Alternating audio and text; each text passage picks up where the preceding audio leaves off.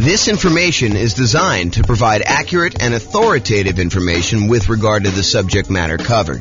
It is offered with the understanding that the presenters are not engaged in rendering legal, accounting, or other professional services. If legal advice or other expert advice is required, the services of a competent professional should be sought. Welcome to the Birmingham Real Estate Investing and Real Estate Financial Planning Podcast. Learn all about investing in real estate in Birmingham, Alabama, with a combination of real estate financial planning and modeling, with numbers specific to Birmingham, plus syndicated, more generalized recordings of live and pre-recorded real estate investing classes, not all of them specific to Birmingham. Be sure to stay tuned after the podcast for a message from our sponsors. Well, good morning and welcome, everyone. I am your host, James Orr, and today we have a crazy, amazing class. I've been doing some updating on the world's greatest real estate deal analysis spreadsheet, and I am finally ready to release it to you and to give you access. And so after this class, I will go ahead and post up the newest version. I'll email out everybody who's on the list to get updates about the spreadsheet, which is why we require you register in order to get the spreadsheet so that you can get updates in case there's errors and any updates on how to use it and things like that. So we're going to go over the brand new spreadsheet, some of the new things that we've got here, and I think you're going to love it. What's crazy to me is just how wrong I'm going to go out on a limb and say every other spreadsheet is, because no one does this right. I don't know why people don't do this right, but if you're not taking into account reserves when you analyze deals, you're doing it wrong, because you need to have reserves in order to invest in property. So if you're not taking reserves into account in like what your overall return on investment is, then that's not correct. You're basically lying. You're saying that your return on your deal is higher than it really is, because you would not be able to make that investment unless you had those reserves. But I digress. And if you're not taking into account, if you happen to be in a market where you have negative cash flow, if you're not taking into account that cumulative negative cash flow that you probably need to set aside for doing this, that is probably also incorrect. I'm less willing to go out on a limb for that one, because I could see a case where you're like, I'm just going to pay for it out of what? Reserves? So yeah, maybe, I guess, but I don't know. I think you need to set aside your cumulative negative cash flow. It is a much more conservative investment if you do it that way. So the new spreadsheet takes that into account. Plus, what I don't also see other people doing in their spreadsheets, I don't see them actually showing you like your returns on equity, and specifically your return on your true net equity, the equity you would actually be able to pull out if you were going to go sell that property or refinance it or, or do a 1031 exchange, which is really selling, just kind of deferring the taxes. Like all those calculations that you're doing, if you're not looking at return on equity, I mean, after the first year, what does return on investment even mean? Because does it matter that 15 years ago you bought the property with $5,000? Don't you really want to know what your return is today on the amount of equity you have in the deal, that if you were to sell it, what you need to beat if you were going to go invest in something else? And then what the cost is to access that equity? I mean, it blows my mind. And then, of course, some of the return quadrant things, breaking out the component parts of the return, your cash flow, your appreciation, your debt pay down, your cash flow from depreciation, which is your tax benefits. And then because you do need to set aside those reserves, we really should take into account the return you earn on those reserves, whether you're sticking in the savings account at 1% or you're sticking it in something else and getting, 6, 7, 8, 9%, whatever you're getting there. Okay. So brand new spreadsheet, updated. I think you're going to love it. So a couple things here. So first of all, you can come in here and just type in whatever address you're doing here. So, type in the address of the property. That will just kind of do it. It's only used for you. It's just for you to remember what you did. Another note here. Always start with a copy of your spreadsheet. Don't use the real one, because you're going to make modifications to this and some things are going to get messed up. You're going to forget that you did an adjustment in the overrides tab, and you're going to forget that you did that. So you want to go and start with a fresh copy every time, and then go back to the original when you do that. So Or if you have a template, if you're like, hey, look, I know my taxes are always going to be, 1%. So go ahead and put 1% in there and then save that as your template. And then always go back to the template that you've modified to kind of do it. Okay. That being said, that way you don't make any mistakes. All right. So put the address in here. You're going to put the ARV. I'm going to do a whole series on deal analysis. So I'm not going to go and actually analyze a deal and walk you through the deal analysis. We will do a lot of classes on those. I'm going to do a class on how to analyze 20% down, 25% down, all cash, lease option, creative financing, nomad, house hacking, BRRRR strategy. We'll do all of this type of deal analysis so that you understand how to analyze every single deal. And then, provided I can get to it, I do plan on allowing kind of a explanation for every city. So basically, any deal you have for any of the kind of modeling analysis that we've done for every city, you will be able to go and I will walk you through the deal analysis for every type of deal that we model in every city using that city's specific numbers and basically showing you the charts for the deal analysis spreadsheet. It won't actually be the spreadsheet. It'll be like my version of the spreadsheet on a website. So that is coming. Knock on wood that I have enough time to go do it, but it is coming. That's what the plan is right now. It's always been the plan. I mean, that's why we built it this way. Okay, so that being said, so you put it in the ARV. It does take into account if you're buying properties at a discount. So if you do, you bought the property for less than what the ARV is, it does adjust and show that you got this bonus return in year one from appreciation, like that. Basically, you got forced appreciation by buying the property at a discount, and then it does also show that your return on true net equity goes down after the first year because you got this massive return in year one from that bump. So I'm just going to put it back so that you can kind of see that. They put in your purchase price, whatever that's going to be. You put in seller concessions, whatever you negotiate with the seller to get them to contribute towards your closing costs, you can do that. That counts as a credit towards you. And then your down payment amount, put in 20% down or 5% down or 25% down. In this case, we'll use 25. Your closing costs, which we'll calculate here, and then show how much the closing costs actually are in dollars. So use the percentage. And then rent ready costs. This is how much money you need to put into the deal to get the deal ready to rent. So if you go buy a property and on the inspection report, it's got a whole bunch of repairs listed that you need to go do before the property is ready to have a tenant in there, and it's going to cost you $7,000, you put $7,000 in there. And then this will automatically take that into account. It includes it as part of the investment you need to make in order to get the deal ready to go. So, put whatever numbers you want in there, and it will do the adjustment and do some calculations for you based on that. Then this cumulative negative cash flow field is brand new. The idea being this: if you're going to buy a property, let me just back up. In our current marketplace, the last few years, prices have been going crazy up, and interest rates have gone up a ridiculous amount. But even though rents have increased, they haven't quite increased enough to counteract the significant increase in prices and the significant increase in interest rates. So in some markets, in many markets, I'll just say this, it is harder than ever to get good cash flow in every market. Okay. Some markets, you're going to have negative cash flow, especially if you put down a very small amount. If you're going to go do like house hacking, put 3.5% down, it's very likely with the interest rates where they are that you're going to have some negative cash flow on that. And what negative cash flow really is deferred down payment.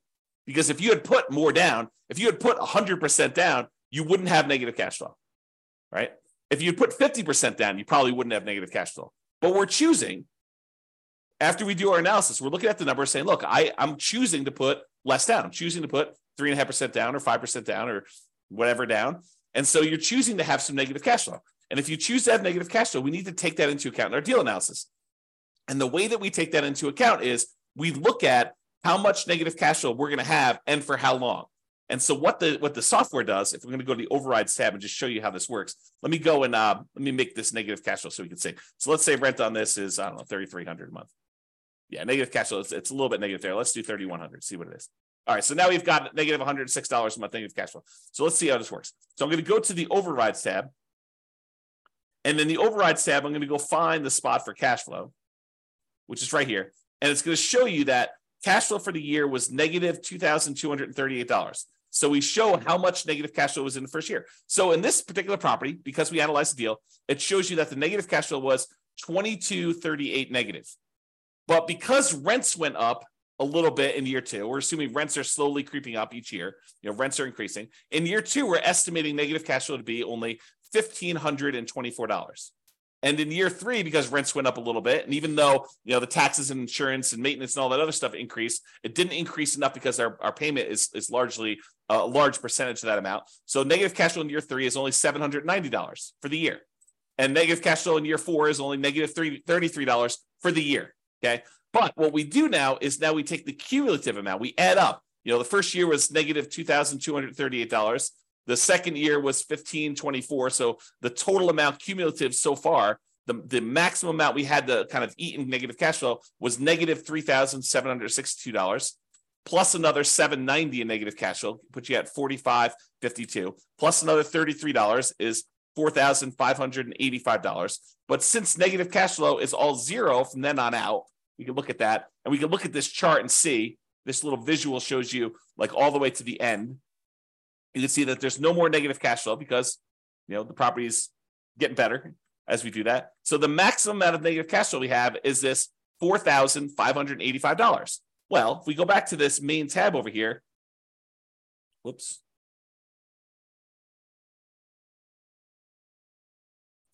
Looks like I got an error. I will fix that. There we go. So now it shows you the maximum amount of cumulative negative cash flow that you have on the property. And so it shows you how much you need to have set aside there. So now it says, look, you need this amount down, $110,000. You need this amount in closing costs, $4,840. You need this amount in order to make the property ready to rent. And we're going to need $4,585 set aside to get us through the entire estimated amount of negative cash flow we have in the property for the duration.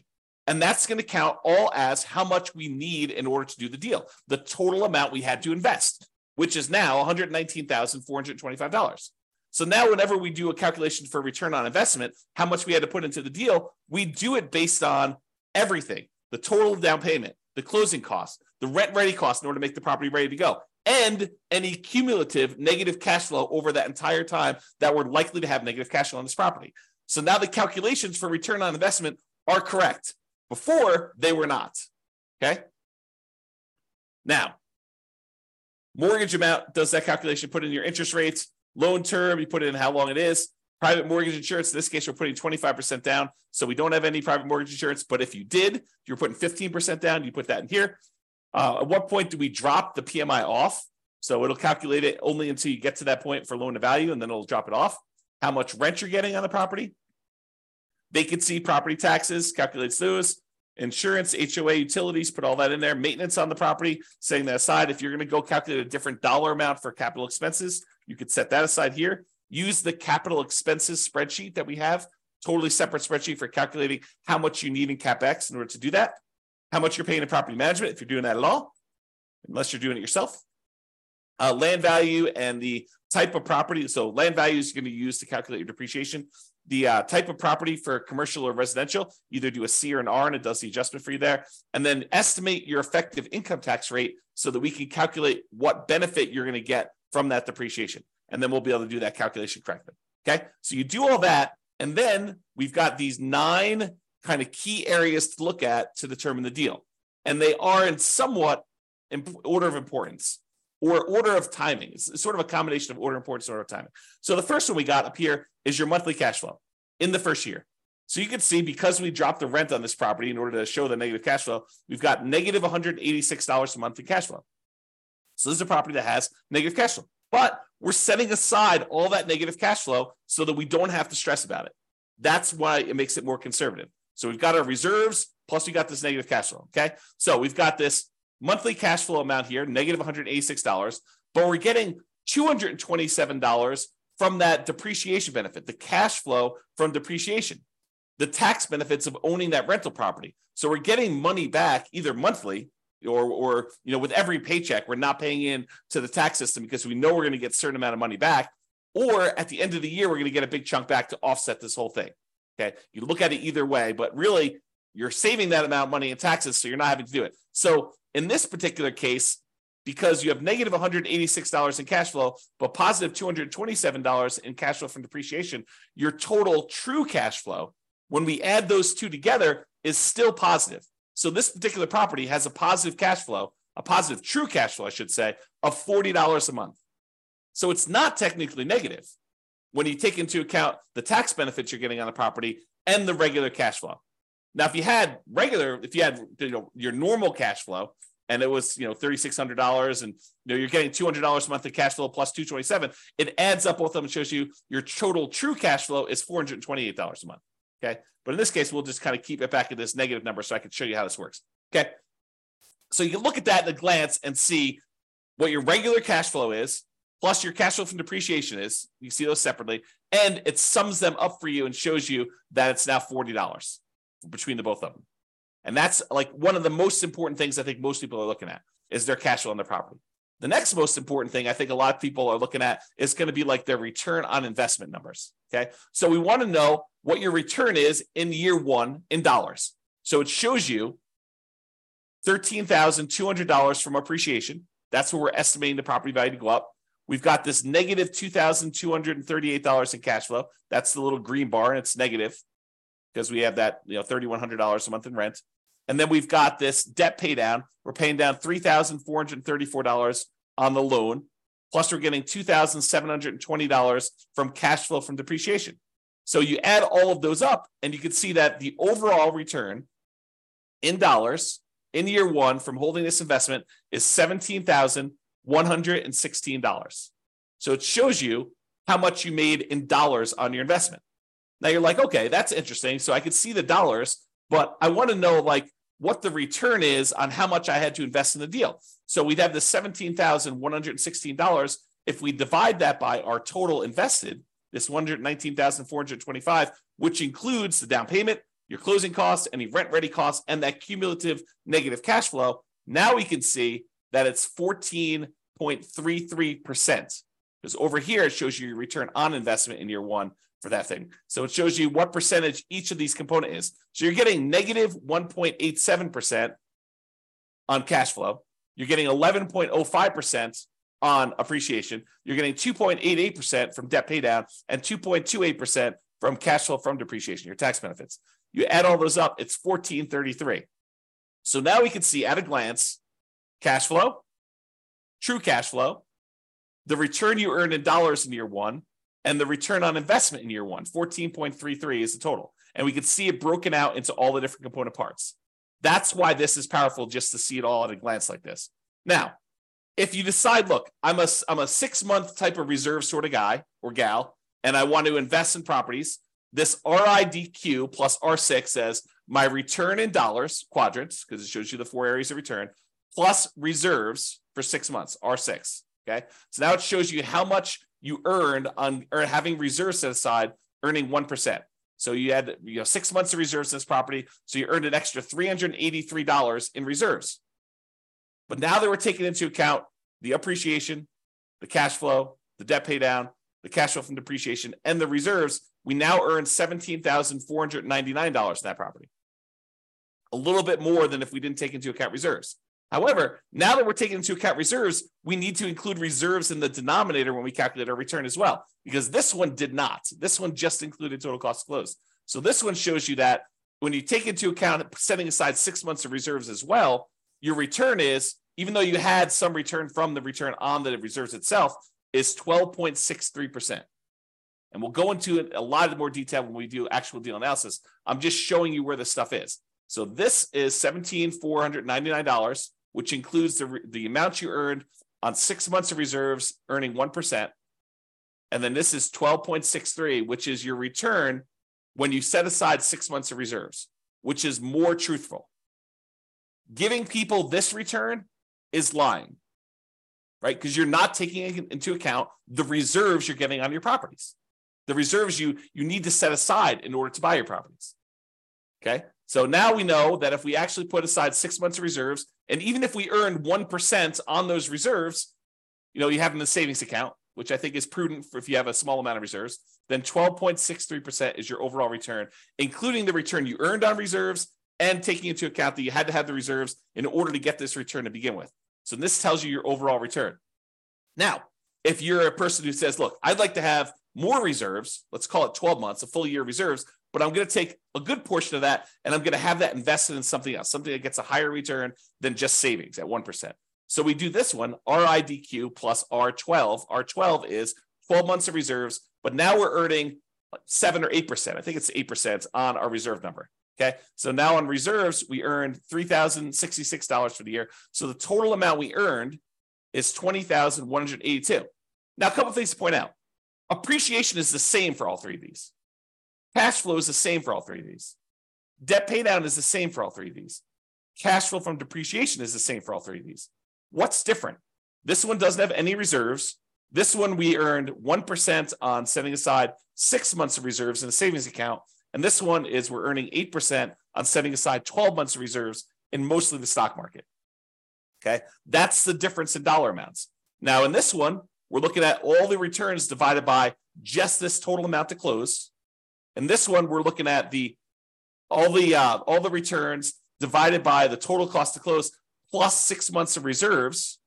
And this one, we're looking at all the returns, including the return from reserves, divided by 12 months of reserves plus this total cost to close. So this shows you your return. And you can see that, look, if you were going to ignore reserves, if you were going to lie at a cocktail party to talk about how good your returns are, this one is the one you use because that's the one everyone else is using, right? Everyone else is incorrect. But if you actually go and you set aside 6 months of reserves, this is really what you're earning, 12.63. And if you set aside 12 months of reserves and you're getting 8% return on the reserve dollar amount, then you're getting 12.79 total. Okay. And that's why this is important. And that's usually what we look at in order to look at a deal. Now, some people are like, look, that's great. That's all year one stuff and a lot of returns in year one and the return on investment in year one and my cash flow in year one. But what about like your overall return, 5 years from now, if I sold the property? That's the returns if sold. So you can look at whatever year you want in the future and you can see either what the annualized return is, or which is simple return, or the compounding annual return is, what the compounding rate of return would be on your money. Or if you're an internal rate of return person, we show you that as well. And you could see all three different lines and you could jump out and say, okay, year 10 looks like my kind of like annualized return is, 16% or so. And you can go look at the numbers if you want to. You can go look at the overrides tab and see all these. You can see the return numbers somewhere.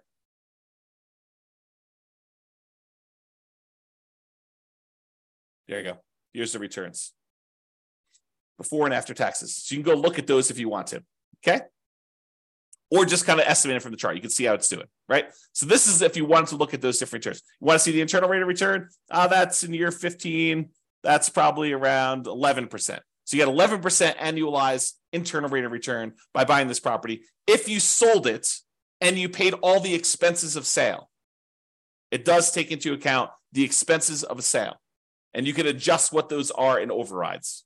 Okay, so you can adjust what your expenses of sale are and have it be. And in some cases, you may want to say, hey, look, my costs of sale are different at different periods of my life because my tax rate's different, or I'm a real estate agent, so I want to have a real estate commission here. But if I go beyond this point, I'm turning my license, and so I don't have that anymore. You can do all that because we have the ability to override in any year, almost any number. That's what's amazing about the overrides. Okay, so shows you returns if sold. Then you're like, hey, look, James, I know you're doing like the saying cash on cash return on investment. I get it, but I'm a cap rate person. I like cap rate. Okay, fine. Here's your cap rate numbers. Cap rate for the first 5 years shows you right on the homepage in the middle, right front and center. Now it shows you your cash on cash number, and then it shows you your cap rate. Cap rate is your return if you own the property free and clear, if you didn't have a mortgage on it. It shows you what your return is, your cash return, cash flow return, if you did not have a mortgage on the property. Okay. If we had whatever this is, 3,600 here, you can see the cash on cash return shows positive now. And you can see how it changes over time. Okay, put it back to 3,100 just so we can see them. All right. Now, once you get past year one, does it matter that you put $14 into the deal? No, now we're really concerned about, what is the return I'm earning on the equity I have in the deal? Because what we want to say is, look, I have this property, and what if I took the money I have in the deal and I wanted to go take that and invest somewhere else?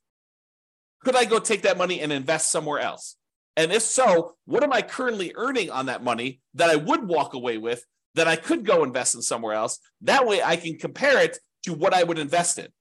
If I'm going to take this equity out of my deal and get 11% return, well, what am I earning on that amount of money in the deal right now? What is the return I'm earning on that money that I would walk away with? Because that's what I need to compare it to, so that if I took the money and invested in somewhere else, I could compare those appropriately. And so now what we're looking at is your return on equity. And specifically, not just the return on equity, which I think is wrong, right? Like, I like the idea of someone, okay, look, if you're not going to look at return on equity at all, that's like one level of wrong. If you say, look, I understand what you're saying, and I really should be looking at my return on how much equity I have, that's a step in the right direction. But it's still not right. And I still see people doing this. I still see people doing, like, looking at the return on equity like that's a real number. It's not a real number because you don't really have that equity. In order to access that equity, you got to do something. You got to either refinance the property or you got to sell it. I mean, that's how you get equity. So you need to take into account, what does it cost me to get at that equity? If you're not taking that into account, then you're fooling yourself, because that's not a real number. And I'll show you here in a second that that's not a real number. It's a significant cost to get at this equity. Okay. So this shows you, though, the return you're earning on that true net equity. Your true net equity is your equity after you subtract out closing costs, real estate commissions, capital gains taxes, and depreciation recapture tax. All the expenses you have of selling a property and getting out of the deal. That's what true net equity is. So this shows you now your returns on these 4 different areas, plus your return on your total return. So the green line, everything matches. Green is always cash flow. Your green line is going to be your cash flow return. Starts off negative in this case and kind of grows up here, so that, your return on equity over time eventually is, pushing 4% or so. Okay. That's sort of like your cap rate over time. It approaches cap rate, right?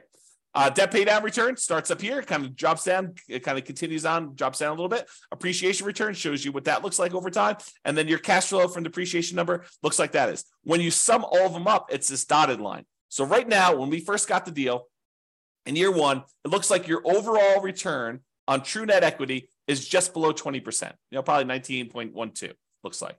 And then your return as you get to year 10 or so, I don't know, it's probably in this ballpark of whatever that is, 15%. So your return on true net equity is 15% there. So you can see how this changes over time. And of course, if you want to go look at the overrides, you can look at your return on true net equity right here, return on true net equity quadrants. So it shows you each year's numbers and breaks them down for you. So you want to go look at year 16? Okay, year 16, you're getting 6.25% from appreciation, 3.35 from cash flow, 2.92 from debt paydown, and 0.83 from cash flow from depreciation, for a total return on true net equity of 13.35. Okay? All right, so you can see the true net equity numbers and how that works out over time. Typically, your return on true net equity drops off. On a finance property, it tends to decline over time.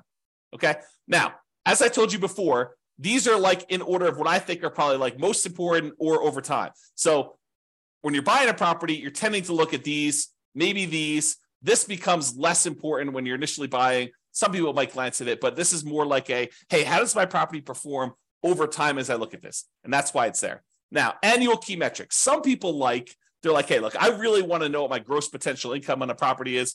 I really want to know what my gross operating income is on a property. I really want to know what my operating expenses are, or my NOI, my net operating income. Okay, fine. Here they are, right here for year 1. If you want to see what they are for other times, that's all right here.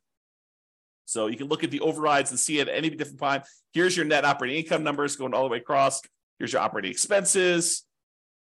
Here's your gross operating income, your gross potential income. You could see all those for any year if you want to see it, and you can override them. One of the nice things about this spreadsheet, which I probably didn't mention, is this allows you to track your investment, not just when you buy, which is what most spreadsheets do, but you can go in here and using the overrides, you could say, well, I expected my cash flow to be this in year 1, but it ended up being this. And if you change your numbers in the overrides for what your cash flow actually was, or what your appreciation actually was, or what your CapEx was, or any of these numbers, it then updates the spreadsheet so that you could use this to track your performance over time, not just when you buy. All right. All right, so it shows you your annual key metrics if you want to look at those.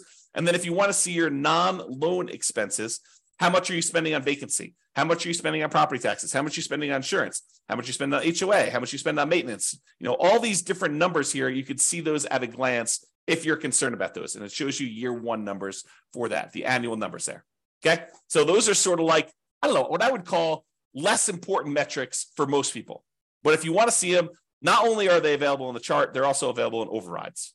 Okay. Now, this is arguably, in my opinion, one of the most important things to look at next, yet no one has it in their spreadsheet. I don't know why.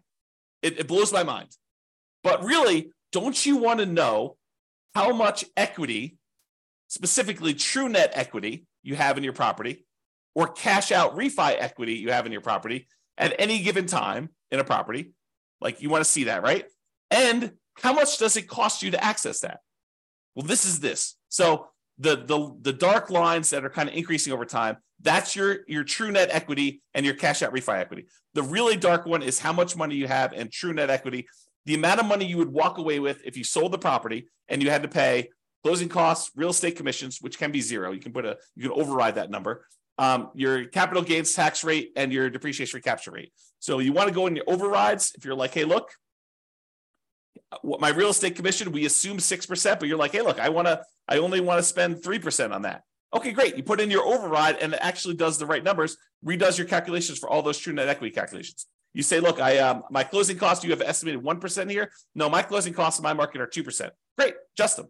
What about closing cost dollar? You're like, hey, it's not really a percentage. It's more like $5,000. Okay, put in $5,000.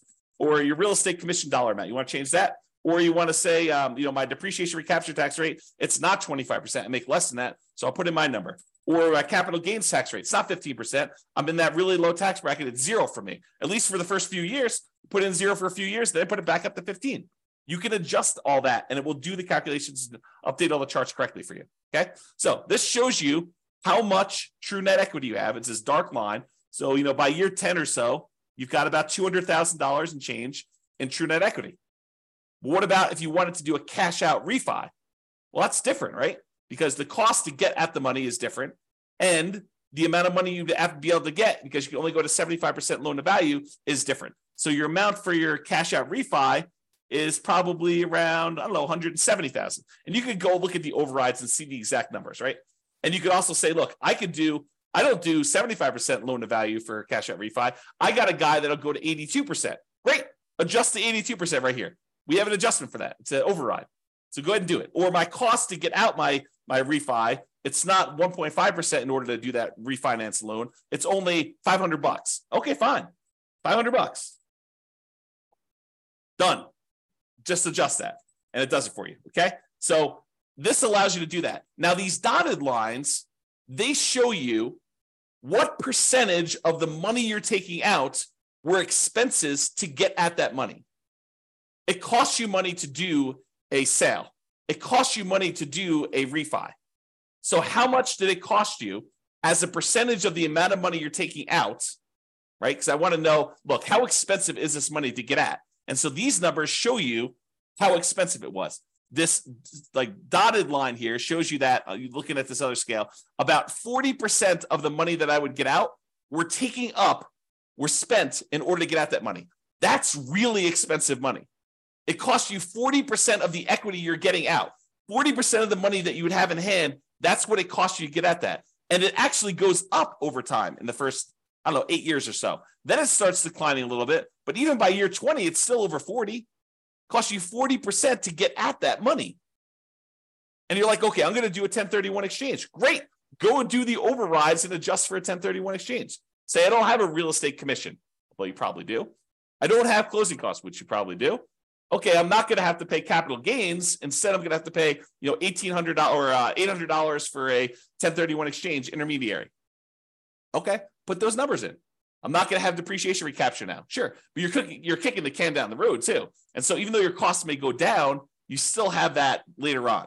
Now, this one is the darker dotted line is your cost to access cash out refi equity.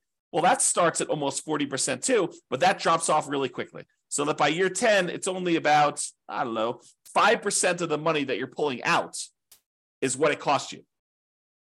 So it's calculating what percentage of the money you're pulling out in order to access that equity. So this is your equities and the cost to access, and specifically your true net equity and your cash out refi equity. Honestly, it's probably like a true net cash out refi equity because we're looking at the cost there. Okay. Now you may say to me, James, but if I'm doing a refi, I'm actually just borrowing that money. Sure. Yeah, I agree. You're borrowing the money, but it's still a cost. You're borrowing it and you're paying interest on it now. Okay. So this is the new spreadsheet. Some really cool stuff in here. Oh, by the way, you can export it. If you happen to have a real estate financial planner account, you just click this button right here and it actually transfers the numbers you entered in here to the real estate financial planner so that you can add this property to your portfolio analysis tool if you happen to have an account on real estate financial planner. Okay. So that's the cool part about this. All right. I think I covered what I hope to cover, just kind of going over the new stuff, the existing stuff that's still amazing. And just to show you that this is the way you should analyze deals. And we're going to go over examples. I'll go over how to analyze every type of deal using the spreadsheet. I'll show you all the other stuff. We already have a class on where do you get each one of these numbers from? Like, where do you get seller concessions from? Where do you get the mortgage interest rates from? Where do you get the vacancy rate from? Where do you get the property insurance rate? Like, where do you get each one of these numbers? I have a class where we look at each input and I tell you where to get it from and what's reasonable for those numbers in a lot of cases. All right. I already have a class on that. Go watch it. It's on the website. It's on the podcast. But now it's got these new adjustments here to kind of do this. One of the adjustments I made, by the way, is I've removed some color. Color to me has meaning. And so in the first version of the spreadsheet, I got carried away. I was like, oh, this is pretty. Let's make these blue. But that didn't mean anything. The fact that they were blue didn't have any meaning. Now all the colors mean something, right? All the inputs are this manila folder color, okay? All the cash flows are green. All the cash flow from depreciation are yellow. All of the appreciation is blue. All of the debt pay down is red. And then all the other black and white ones are just black and white, right? And so color means something. If something is colored, oh man, I'm looking at things like this export to REFE button. I should probably make that gray. Maybe I'll make it black, right? Because color should mean something. And so we should all do that. And maybe I should make this gray. I don't know. But the color, and the charts, color means stuff. All right. And then over here, I tried to add some flash of color if you just show you like size of values. And if it's, part of the quadrants, it's still going to be that blue, green, red, yellow color. So you can see those at a glance as to which ones we're talking about and how all those work. And because in the previous spreadsheet, I tried to compress it and do like years 1 through 5, then year 10, then year 15, year 20. But I realized that, because the spreadsheet was locked down to protect you from messing up formulas, that you couldn't access year 12 easily. So now it's all open, which means that it just goes wide, right? So now you can go and keep track of your deal for 40 years. You have access to all that. All right. That's all I got. I hope you enjoyed the new updated spreadsheet. I know I certainly do. I'm really excited to teach these classes. We're planning on doing, as of right now, subject to change, we're planning on doing one new deal analysis class per week. And then for the podcast usually gets published. I think we're out. The class I recorded yesterday got published, got queued up to be published to the podcast in November. So it's May 3rd right now. So November is 6 months out. So we're currently 6 months ahead on what the podcast gets. All the Substack guys get access to it immediately, but the podcast stuff is delayed by about 6 months now, and it will continue to delay because we publish the podcast once a week. We do the classes daily. So every week of content that is live, the podcast guys, that's a month, approximately, 5 days, 5 weeks, somewhere around there. 4 to 5 weeks. So you get an idea. So I'm trying to get to be a year ahead on the podcast, and then I'll evaluate what I'm going to do at that point. All right. That's all I got. Super excited for you guys. I will get the new version of the spreadsheet out to you, but I hope you enjoy it. Hope you like the new spreadsheet, and we will do deal analysis, and I'll cover a whole bunch of stuff for you. Thanks so much for coming on. Have a great day, everybody. Bye-bye for now.